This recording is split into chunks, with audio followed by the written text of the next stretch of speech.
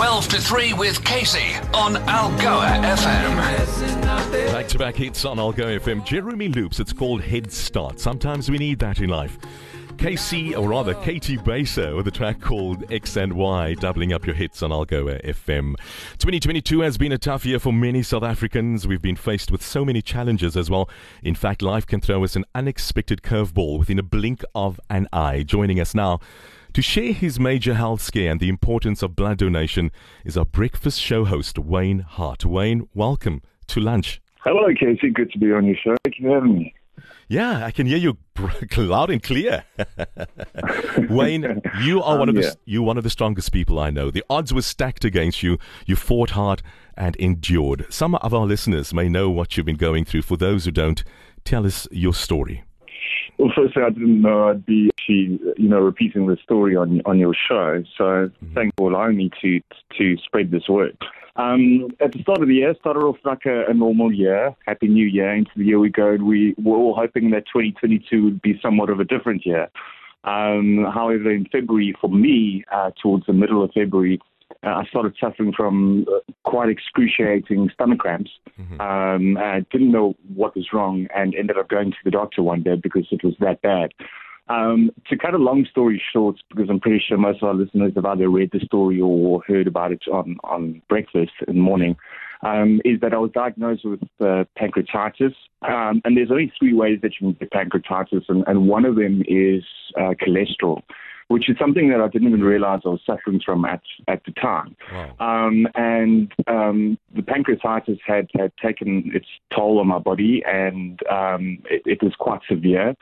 To the point where I spent, most of the year in hospital, 5 months in hospital, and then a couple of weeks in Aurora, just to walk, just to be able to walk again, and be mobile.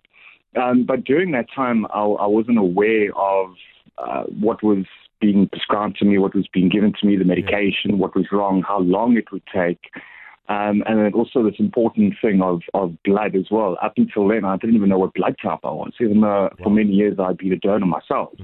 But I had no idea until recently how many units of blood was given to me in order for me to stay alive and assist my body in the process of recovery. During that time, the 5 months that I was in hospital. That is part of my next question. How many units of blood did you get? And specifically, how did it make you feel? I must say, obviously, when you're in hospital, you have to sign off on anything that is given or done to you. And one of those was the blood. And I had no idea up until recently when I checked with the South African National Blood Service how many units. I thought it may have been 4 or 5. Yeah. But I had received 19 units of blood while I was in hospital to assist me. And just to think about it, when I was talking to somebody the other day about this, is just to think that I have 19 different, I know this sounds strange, but 19 different people's blood inside of me. And I mean, there were 19 different people that went in their time unaware of who it's for or what it might be used for.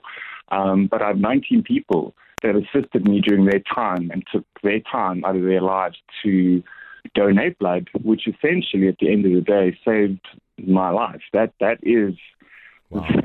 That is the long and short of the story, is that there were 19 people out there that took the time, and those were the 19 units of blood that required my body to get strength and move on. Mm-hmm. Well, let's call a spade a spade. You'll find people out there still, going up against blood donations in general, and you got to pay. Why don't they pay us for this, that, and the other? At the end of the day, you'll never know whose blood you'll basically need. How do you view blood donors after your ordeal? Well, I mean, I was a blood donor myself, so I mean, it's just one of those things you go and you do. You don't think about it. You don't know who the people may be that you will impact one day. But I viewed just life in general, I just view in different perspective right now, including those people that donate blood. I mean, we have outside broadcasts, we have these campaigns running on air with you, with the whole station, to talk about how important it is to donate blood and how 1 unit of blood can save a person's life.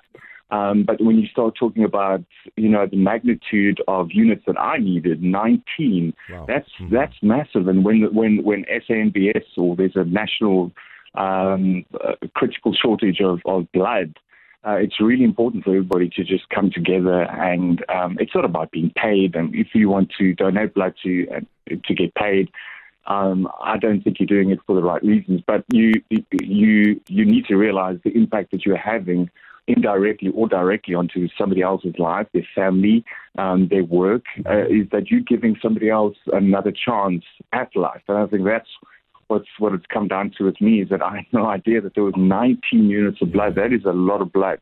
That was given to me over a 5-month period. And essentially, it is one of the reasons why I'm here to tell you the story today. So my message out to people is that, please, if you can, it takes 20 to 30, 40 minutes of your time, that you will be able to tell a story of somebody, saving somebody else's life one day, just because you decided you were going to do what I feel is the right thing to do.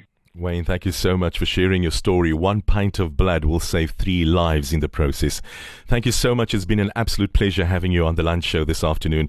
And you're looking good. You are growing daily. You're getting stronger. And we absolutely love having you back in the building as well. Definitely growing and getting broader. Wayne, thanks for sharing this. Thanks very much. Only a pleasure. All right, man. Bye. Bye-bye.